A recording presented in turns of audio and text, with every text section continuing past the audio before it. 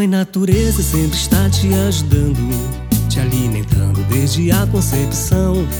Quando era cego, mudo, rude, atrasado, sem noção naquele tempo, só fazia confusão. Como animal desde os tempos de outrora, murmurava toda hora no seu modo de falar. Comia tudo o que via pela frente, tantas idas e voltas, sem saber quando parar. A natureza simplesmente generosa, tão majestosa, trouxe a fase racional. E o habitante cavaleiro da concórdia, resgatando o seu povo desse mundo animal. A natureza simplesmente generosa, tão majestosa, trouxe a fase racional. E o habitante cavaleiro da concórdia, resgatando o seu povo desse mundo animal.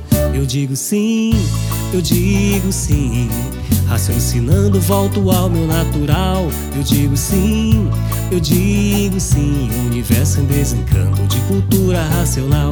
Eu digo sim, eu digo sim, raciocinando volto ao meu natural. Eu digo sim, eu digo sim, universo em desencanto de cultura racional.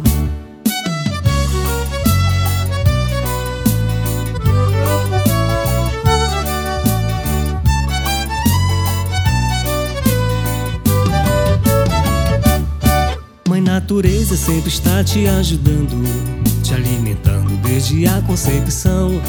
Quando era cego, mudo, rude, atrasado, sem noção naquele tempo, só fazia confusão.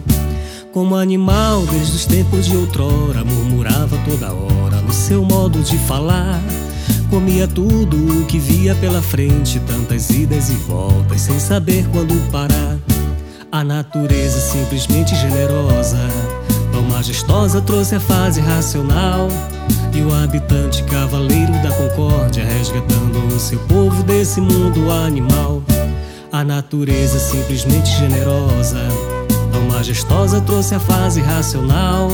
E o habitante cavaleiro da concórdia, resgatando o seu povo desse mundo animal. Eu digo sim, eu digo sim, raciocinando volto ao meu natural. Eu digo sim, eu digo sim, universo em desencanto de cultura racional.